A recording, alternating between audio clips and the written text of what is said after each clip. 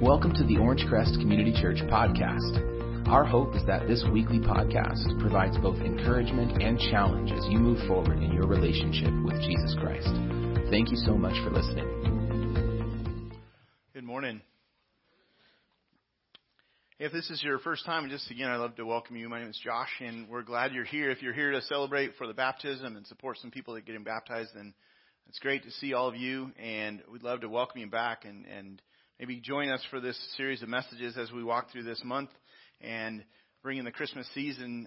We've been in this kind of unique set of messages. We started last week, and we're talking about some themes in the Bible that intersect with Christmas classic movies that we're familiar with. And so last week we watched one. We didn't watch the whole movie, but we watched clips of the movie. And today we're going to highlight again a key theme that we see in the Bible and draw that theme out of a Christmas classic, the movie White Christmas. And White Christmas is on the Rotten Tomatoes list of top movies. This is like number 25 for top Christmas movies. And so I imagine a few of you have probably seen White Christmas. And so by show of hands, who has seen White Christmas? Here's the thing, all the way through. Okay.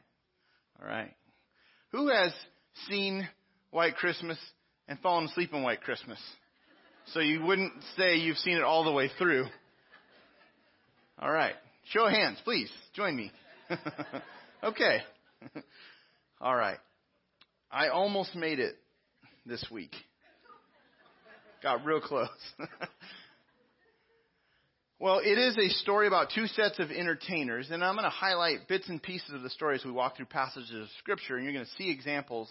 We watch films and media, and we take in all sorts of media messages, and it's important to capture the media messages, figure out what is it that they're trying to say, and does this sync with what God says in the Bible? Is this true or not? And so there's all sorts of key themes that come out in movies that sometimes they line up, they really sync up with what God says is true. Sometimes they don't, and we need to be able to pull those messages and identify what they are so we determine, do I want to really internalize this or do I want to discard of that? And so filtering films is a real important skill to learn and develop. And so, but key idea in that is, what is the message? What's the core message that you find? And so I think in this movie there is a message I want to draw out that really fits with something we see in the Bible. Just to give you some context about the movie itself, if you haven't seen it, it's a story about two sets of entertainers who team up to perform a Christmas show in this inn in rural Vermont. And while they're there at this inn, it's actually the sisters are the ones that are supposed to be performing at this inn. But while they're there, and these guys are following them because one of them is interested in one of the gals. While they're there, they discover that the inn is now owned and operated by their former commander, their general from World War II. And so they suddenly realize this, and you see the guy on the right, his face, he's shocked to see out of uniform General Waverly, who led him in the war and led the troops in World War II. And this man was a strong leader, a strong general.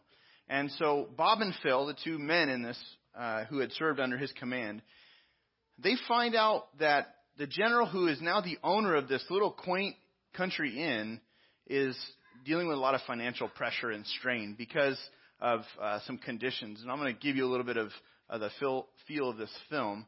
But these two men and then the two sisters kind of join together, and they come up with a plan to put on a huge Christmas show. They're already entertainers, so now they kind of put their skills together and put on a Christmas show at the inn in order to drive business forward and in order to do something else very special for the general. Their hope is that this would put the general's business back in the black because the inn isn't doing so well. All sorts of elements show up in the film. You have sort of a romance theme, so if you're into romance, then it has something for you. You can root for the guy to get the girl.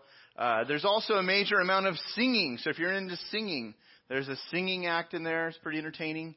There's a dancing scene. If you're into dancing, there's a little bit something for everyone. It's really a song and a dance movie, so be forewarned. I always like to know that going into a movie if it's a musical.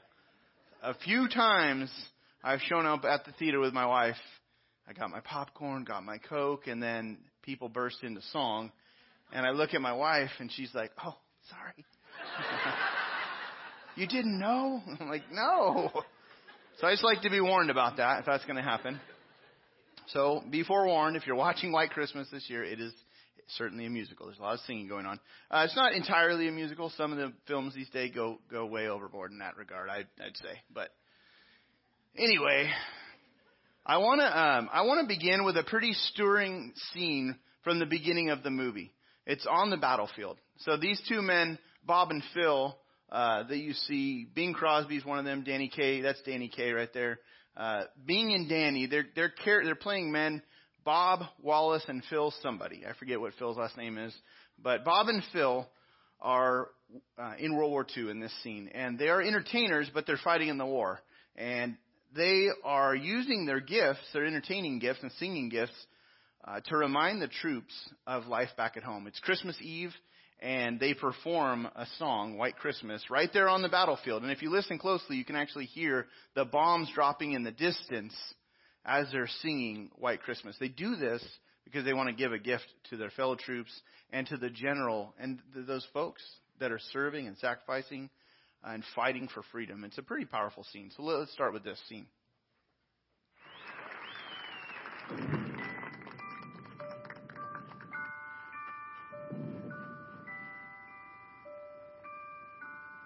Christmas Eve. I'm dreaming of a white Christmas, just like the ones I used to know,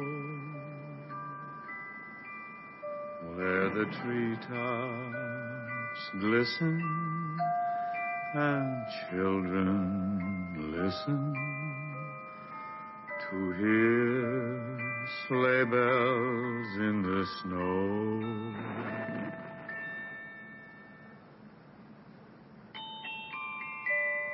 I'm dreaming of a white Christmas, with every Christmas card I write. May your days be merry and bright, and may all your Christmases be white.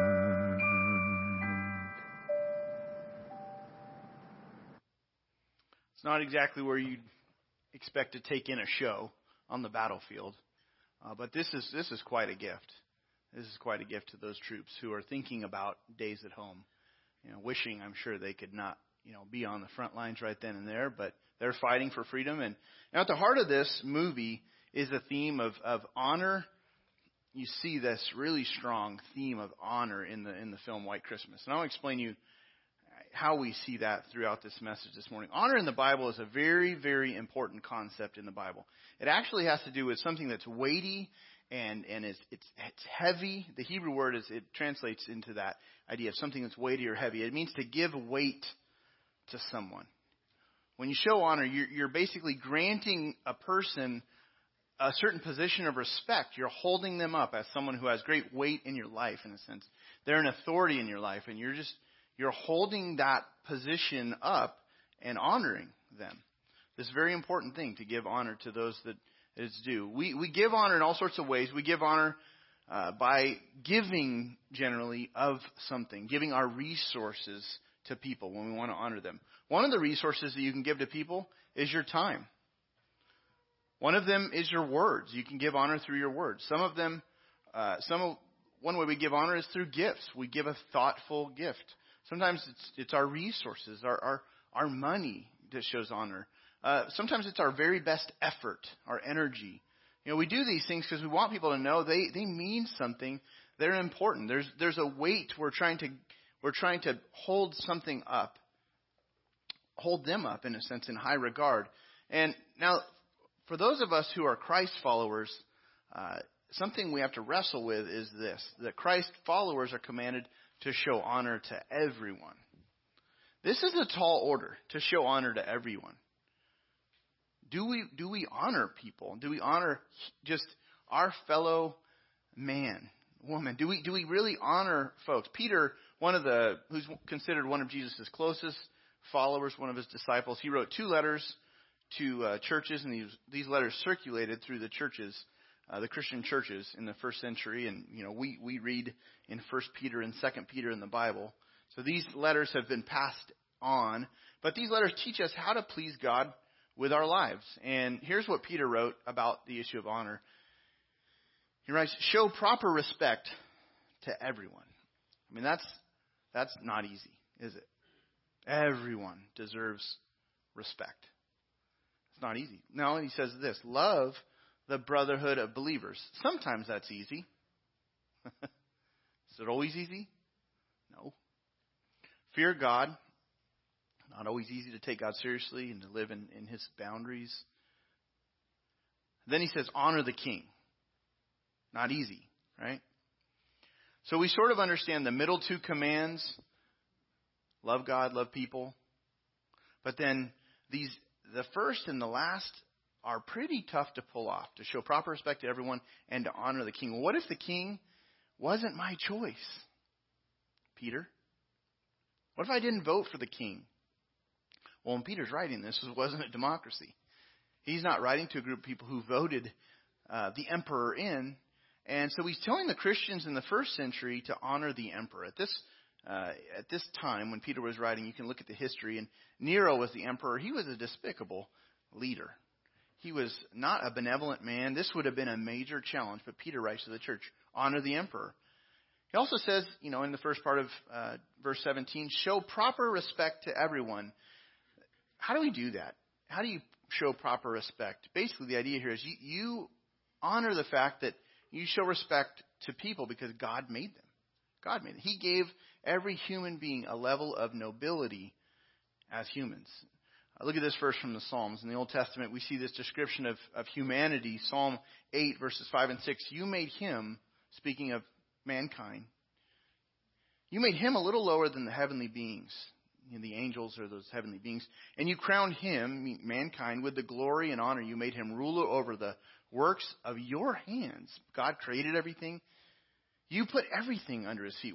When God initially created everything, he made the world, and he creates the first man and the first woman. He gives them the responsibility to manage and rule over the rest of creation. It's a high order, a huge responsibility that he's given, that he gave Adam and Eve.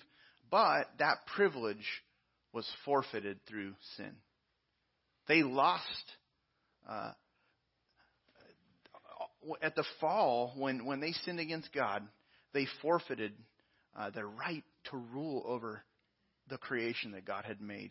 Sin, the consequences of sin have been great, and we see the ripple effect of those consequences. But even still, humans have retained this nobility,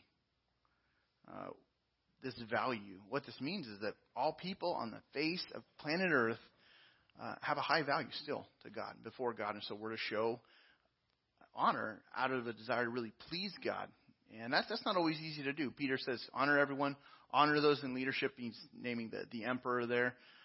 Now, this doesn't mean that we don't oppose evil and people who do evil, but that's the extreme. Peter's really trying to say, here's some things to keep in mind as you're living your life, if you want to live and please God.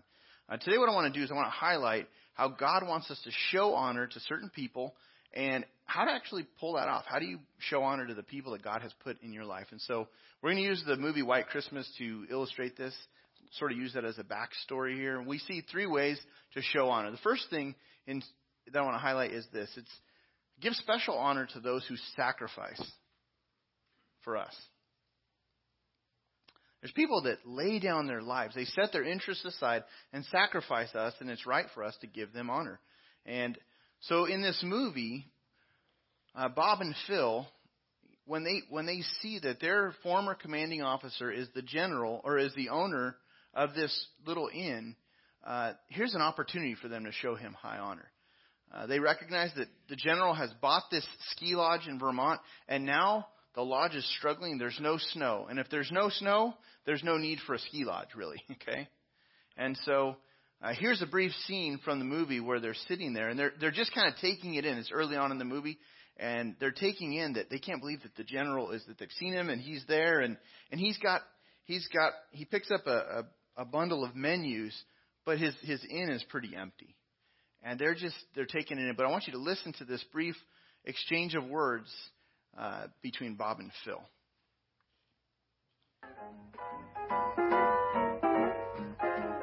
We ate and then he ate.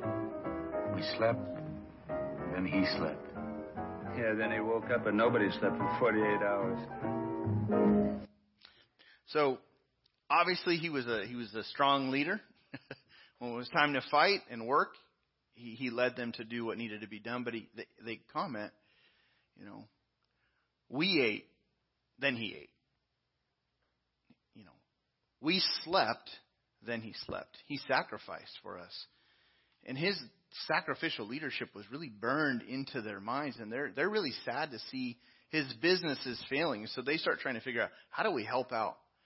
And so what they decide is, in order to help give the general a better Christmas and really give him the honor that he's due, they come up with this idea. They're going to put a show together, and as a way to hopefully boost business.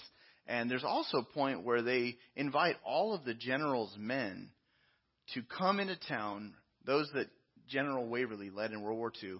They invite them to come to join in the show and to help the ski lodge survive. But what they do in this film is really right. It is right. It's right to show honor to people who've sacrificed for us. It lines up exactly with what we see in the Scripture. Give honor, high honor to some.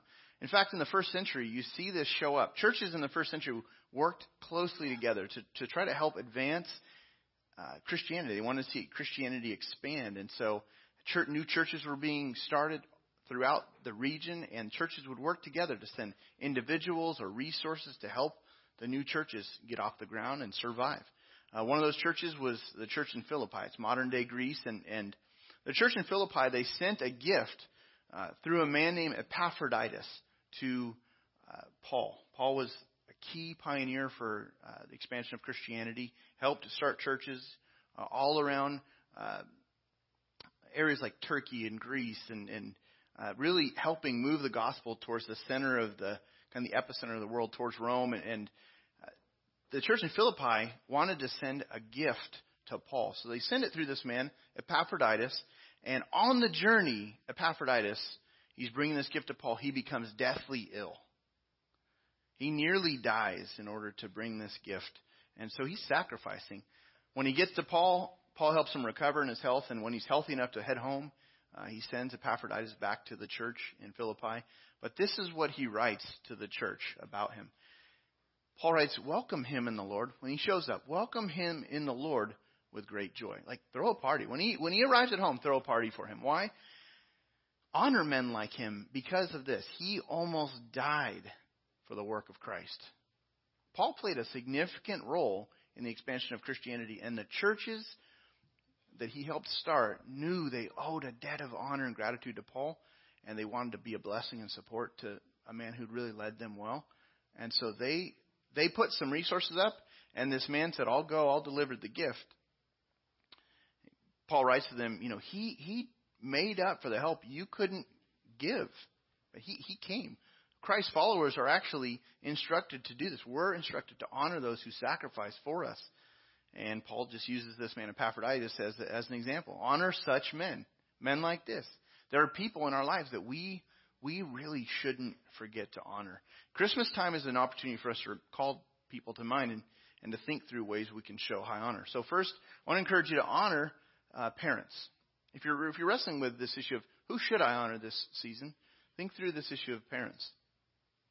They sacrificed for us. They cared for us when we couldn't take care of ourselves. And they had to sacrifice themselves to do this because it's usually, in the early days, it's middle of the night shift. And it's tired. They're half awake when they're helping. Most of them did it gladly. But it cost them something. And you and I, we could not have lasted but a few days, if that, without their nurture, without their care, without their feeding, without their love and kindness. And so the first commandment with the promise is really tied to this idea of showing honor to parents. You probably know the commandment tied to honor your father and mother, that it may go well with you. There's a command here because honoring your parents actually, it's so important. It actually brings God's blessing back to you. They cared for you, and so you now show honor to them. This is extremely important. Don't miss this. Christmas time is not the only time to show honor, but it's a good time to remember. Am I showing honor? How can I show honor? What are the ways I can do that? And we'll look at some ways to show honor. Another one is employers. We don't often think about this, but employers carry a burden that we don't. This is a form of sacrifice that is required to start any business. Oftentimes when we work for someone, we think they owe me. I work for them, now they owe me, right? They owe me a paycheck. But honestly, someone or some group of people started that company, started that business, started that organization that provides the means for you to receive a paycheck and for you to be cared for. And so to take the time to think through that, think through honoring that. How can I honor that for the people that help provide in my life? Also leaders, church leaders, think through the people who lead you in the congregation. If you're part of a group or a team, if there are people that directly lead you and speak in your life and help your spiritual growth, they carry a responsibility, a weight of responsibility before God that others don't. And this is an opportunity to honor. Family and friends is another one. Family and friends who show kindness in ways that people sacrifice, they should be honored for their sacrifice. So we show honor. We do this through actions, but we also do this through words, especially through how we speak of people. And since this is the case, then we need to refuse to dishonor through gossip. We build people up with our words, but we can also tear them down with our words. Gossip is when we have a problem with so-and-so, or maybe we don't even have a problem, but we know something about some other person, and we bring in someone that's totally unrelated. And it's wrong, and it's dishonoring. It's one way that we dishonor people. And it really is something that we do that is very offensive to God. And so look at what the Scripture warns against here. Proverbs 16, verse 28. A perverse man, meaning someone who deviates from what's good. A perverse means a deviation from the good. So a perverse man stirs up dissension. And a gossip, meaning someone who kind of, gossip separates close friends. To gossip in the Bible, the word in Hebrew, it has to do with whispering kind of softly under your breath. You're murmuring, you're complaining, but you're doing it under your breath. You're not sharing with a lot of people. You just have those people who will listen to the gossip. And so there's a warning all through the Scripture. It's in the Proverbs, it's given as a warning to understand the way it sours things, the way it poisons things, the way it isolates you eventually if this becomes your reputation. In the New Testament, there's a much stronger warning against gossip, saying don't gossip. If you do, that's a real problem, and that causes problems in church life that shouldn't be tolerated, it says. And so gossip is it's a huge issue. Look at this. It actually shows up in the film White Christmas. There's a scene where an older gal from the town, she actually works for the general.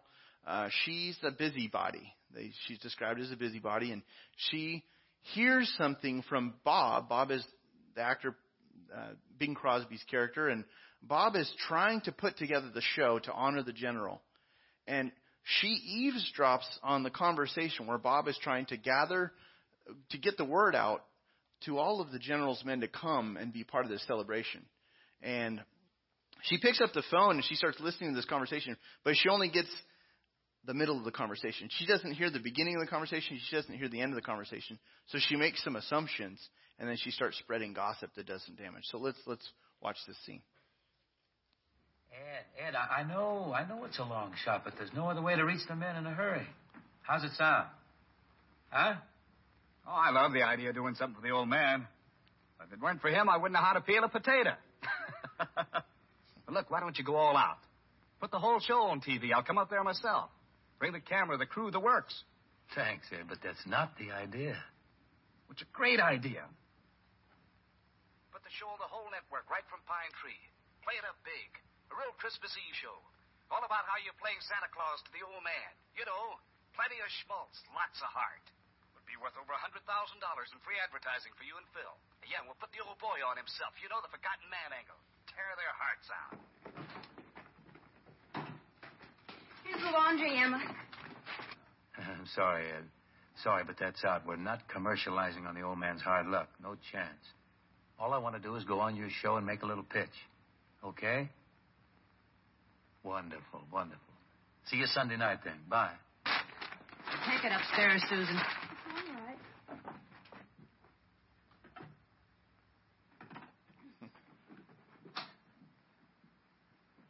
Emma. Oh, was there a telegram for me? What?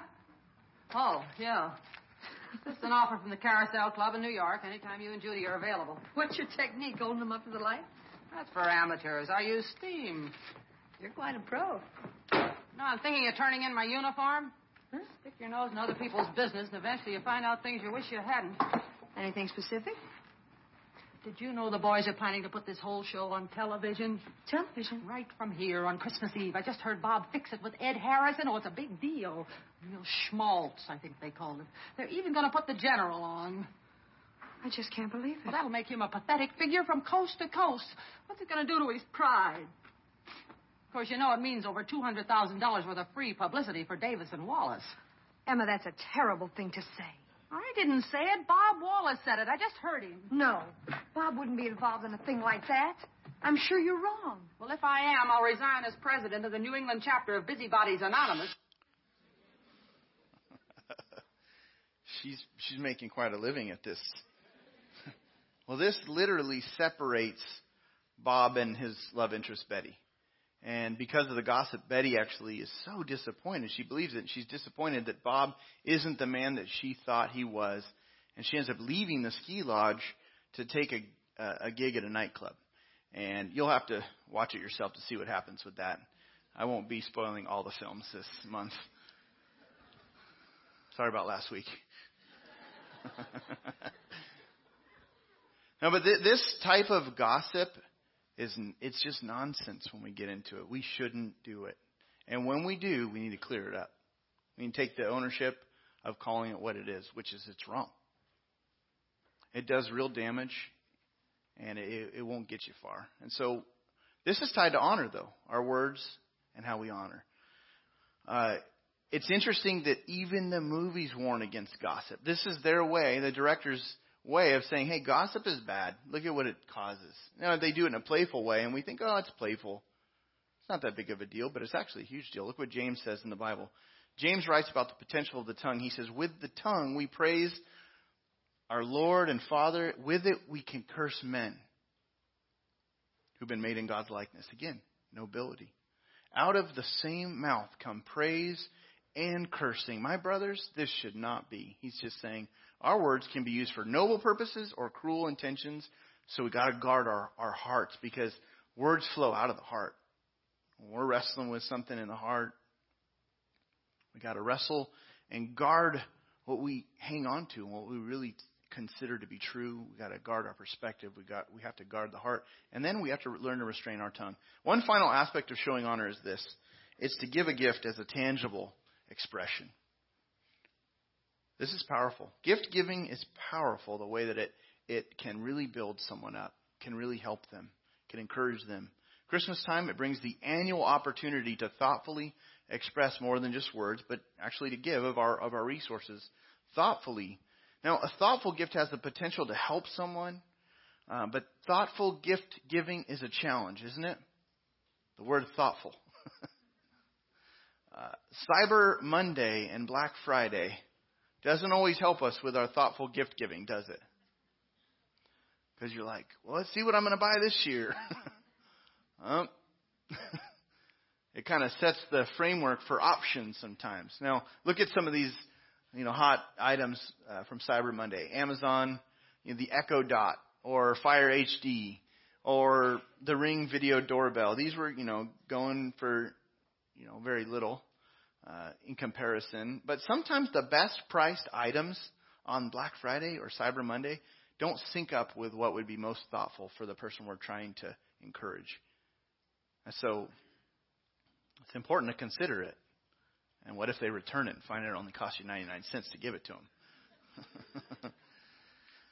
My sister, she was, since I was pretty young, she was a thoughtful gift giver. She still is. She takes the time to think through her gifts well. When I was young, she bought me this gift. It was a 1961 Willie Mays baseball card. I'm a Giants fan, and she bought me a card from one of the all-time greats from the team that I loved, and she took the time to do it. She worked at Burger King. She was a year and a half older than me. I think I was 13 or 14. She bought me this gift. I was blown away when I opened it up. It became my prized baseball card to this day. And, and I'm her younger brother. You know how younger brothers can be. But it was thoughtful. My wife bought me this a few years ago, a recliner. Talk about a thoughtful gift. Now, I always wanted one of these.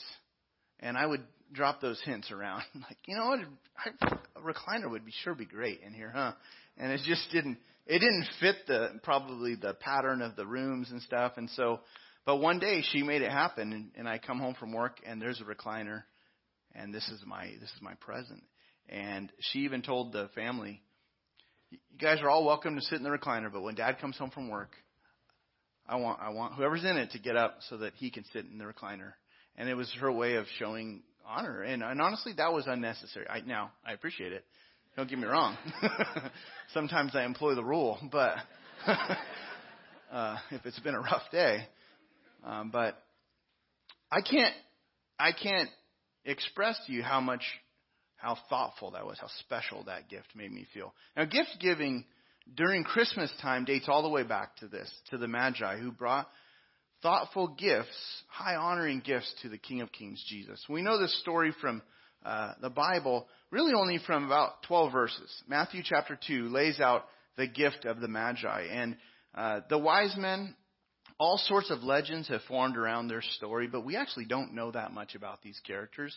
We don't know their number. We don't know if there was 3. We don't know if they were, could have been a much larger group. We don't know what they rode on, if it was camels. We typically think nativity scene in this regard. We don't know their names. We don't know where they came from, other than wise men from the east, Magi from the east. And history tells us that this group of people, the Magi, were people that studied the stars. They were astronomers, but they also kind of dabbled in astrology, and they would interpret dreams. And they came looking for the one who was born King of the Jews. And we don't exactly know how the revelation came to them, but Scripture says that God gave them a sign to follow a star, which eventually led to the house where the Christ child was. And he's no longer a newborn in the inn/cave where he would have been born. He's no longer there. This is later. And so because it describes him in the Greek, it describes him as not a newborn anymore. He's now a child. And so in our nativity, we try to keep it accurate. So we put the wise men a little further away from the stable. They're en route. They're not there yet. They're not right up there because that's not in the story. But they're on their way there. But they came there looking to honor the Christ child, the King. Matthew 2:11 records this. On coming to the house, they saw the child with his mother Mary. They bowed down, they worshipped him. Then they opened up their treasures and presented him with gifts of gold, of incense, and of myrrh. What's most notable about these gifts are that these were not your ordinary baby gifts. These weren't rattles and blankets. These were gifts that you give and honor royalty, a king. And so they came, they opened up these gifts, and they worshipped the King of Kings. And gold is an appropriate gift to give a king. Frankincense is this costly smelling incense given at an occasion you'd want to celebrate. Myrrh, again, is also a perfume, very, very valuable. And we could make comments about the gifts themselves and what was the symbolism maybe there. It'd be speculation. But regardless, these were gifts to honor someone. And what's also interesting about the gifts is that since they were so valuable, they provided for the family. What was Jesus, the child, going to do with costly gifts? Pad his bank account? Invest it? No. The next set of verses actually says that Joseph, Jesus' father, was warned in a dream to take his family to Egypt because King Herod was threatened by the Christ child, the king who'd been born. And so Joseph takes his family to Egypt for a season. Well, these gifts would have provided all of the resources, because their monetary value, they would have provided the resources needed to provide safe passage, travel costs, to be able to be supported in Egypt. And so that example right there even speaks to the power of gift giving. Sometimes the gifts are able to thoughtfully help. They bring timely help. Some of our gifts this year can bring timely help to people. And in that way, it can communicate tremendous honor. So as we wrap up, here's some practical ways to show honor this Christmas. Take time this Christmas to refresh those who've been a blessing to you. I'd encourage you to jot down, who has been a blessing to me? Jot that down for yourself. Maybe jot down a name or two. Who are those people that have been a blessing to you? How could you refresh them? This might be parents, teachers, leaders. Maybe it's a card. Maybe it's a card, a note. Some of you were gifted at writing notes and crafting words that really matter and really have an impact. Maybe it's a gift. Maybe it's resources that would communicate honor. I don't know what it is, but I would encourage you to consider this. Let's watch the impact of Bob and Phil's gift. Now, the gift that they're going to give is a show to honor their general. So let's see this final scene. This is a surprise.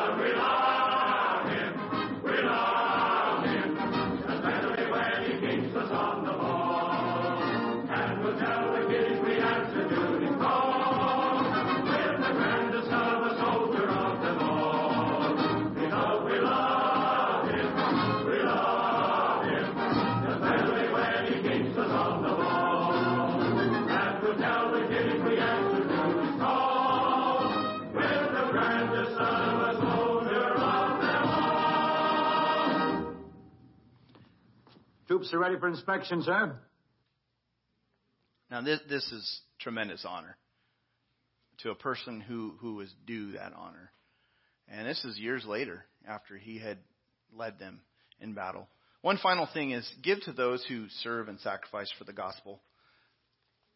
Our annual year-end offering is another way to apply this message, is to set aside some resources to give generously to those who sacrifice to help the gospel spread or to help with recovery efforts.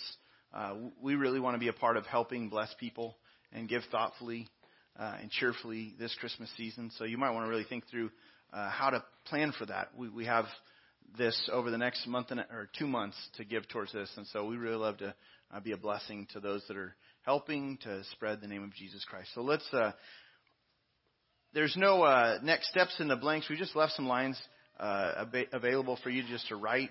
And it's because I hope that this has sparked some thinking and some ideas about honoring people. We've just left those blank lines in order to help you get started in thinking through how to honor. So let's pray together. Father, thank you for who you are. We give you honor. You are due the highest praise. You've been so kind and so generous, and you've shown us grace, Lord. You've been forbearing, Lord. You've been patient with us in our sin, and you've given us a way to know you through the person of Jesus. Thank you for the gift of Jesus, Lord. He is the light of the world. He's given us hope. Lord, there are some here that don't know you personally, Lord. I pray that you'd continue to stir the hearts of many to know you this Christmas season, Lord. Thank you, Lord, for the ways that we celebrate the gift of your Son. Thank you for the picture of baptism we're about to see. We praise you for the work you're doing in the lives of these people who are going public with their faith. We pray for them now in Jesus' name. Amen.